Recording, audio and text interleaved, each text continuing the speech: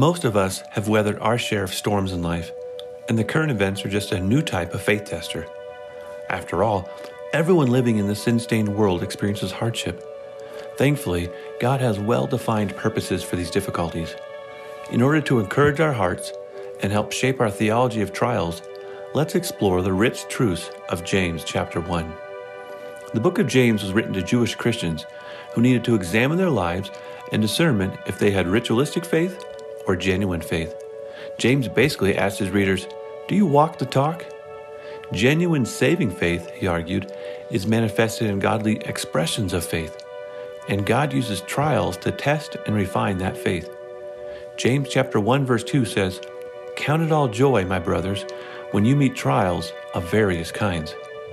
What a strange statement for 21st century Canadians. We live in a culture that celebrates comfortable living, pursues pleasure, and avoids hardship at all costs. The ideal is a problem-free, painless life that meets all one's felt needs by way of instant gratification. So it's no surprise we struggle to embrace trials with joy. Trials are hard. They're an affront to our personal agenda. They leave us wondering, what's going on? And why is this happening? Maybe that's how you feel after over a month of COVID restrictions.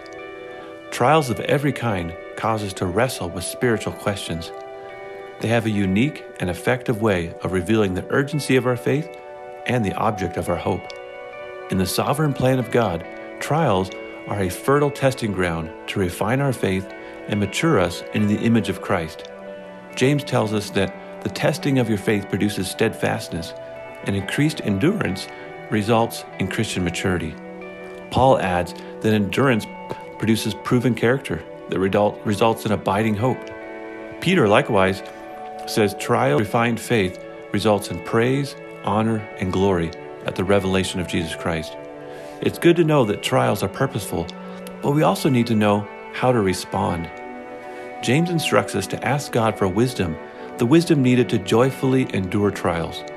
Wisdom, in this context, is practically and skillfully applying God's word to your circumstances. It's cultivated through a word-saturated, prayer-dependent relationship with God. Asking for this wisdom requires faith without doubting, or else we'll be exposed as a double-minded person. That is to say, someone who divides their allegiance between God, the world, and themselves. Such a person is proud. They don't admit their complete dependence on God, making them vulnerable to succumb to temptations during trials. Now, temptation is a close cousin of trials. Our sinful, self-preserving nature wants a quick and easy way out of hardship. We'd rather have our personal plans established than our faith tested. In the midst of difficulties, the lust of our heart quickly desires what we don't have or what we think will bring relief. An unchecked lust results in deadly sin. We must not be deceived. Only Christ satisfies our souls, which is tangibly experienced in hardship. He was tempted in every way, yet without sin.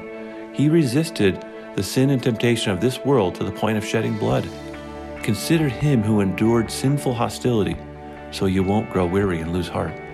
Look to him as our example of suffering. Ultimately, it's the powerful truths of the gospel that give us strength and hope to endure trials. When we cling to Christ, the author and perfecter of our faith, our self-styled approach to coping with trouble is replaced with complete dependence and willing surrender. The deeper the trial, the greater the potential for purified joy in Christ. As Charles Spurgeon said, "They who dive in the sea of affliction bring up rare jewels." The remaining verses in James chapter 1 challenge us to hear, receive, and apply God's word. If we delude ourselves by only hearing God's word without doing God's word, we'll take on water during the storm and risk sinking. Our theology of trials is shaped by knowing and living out the truths of Scripture.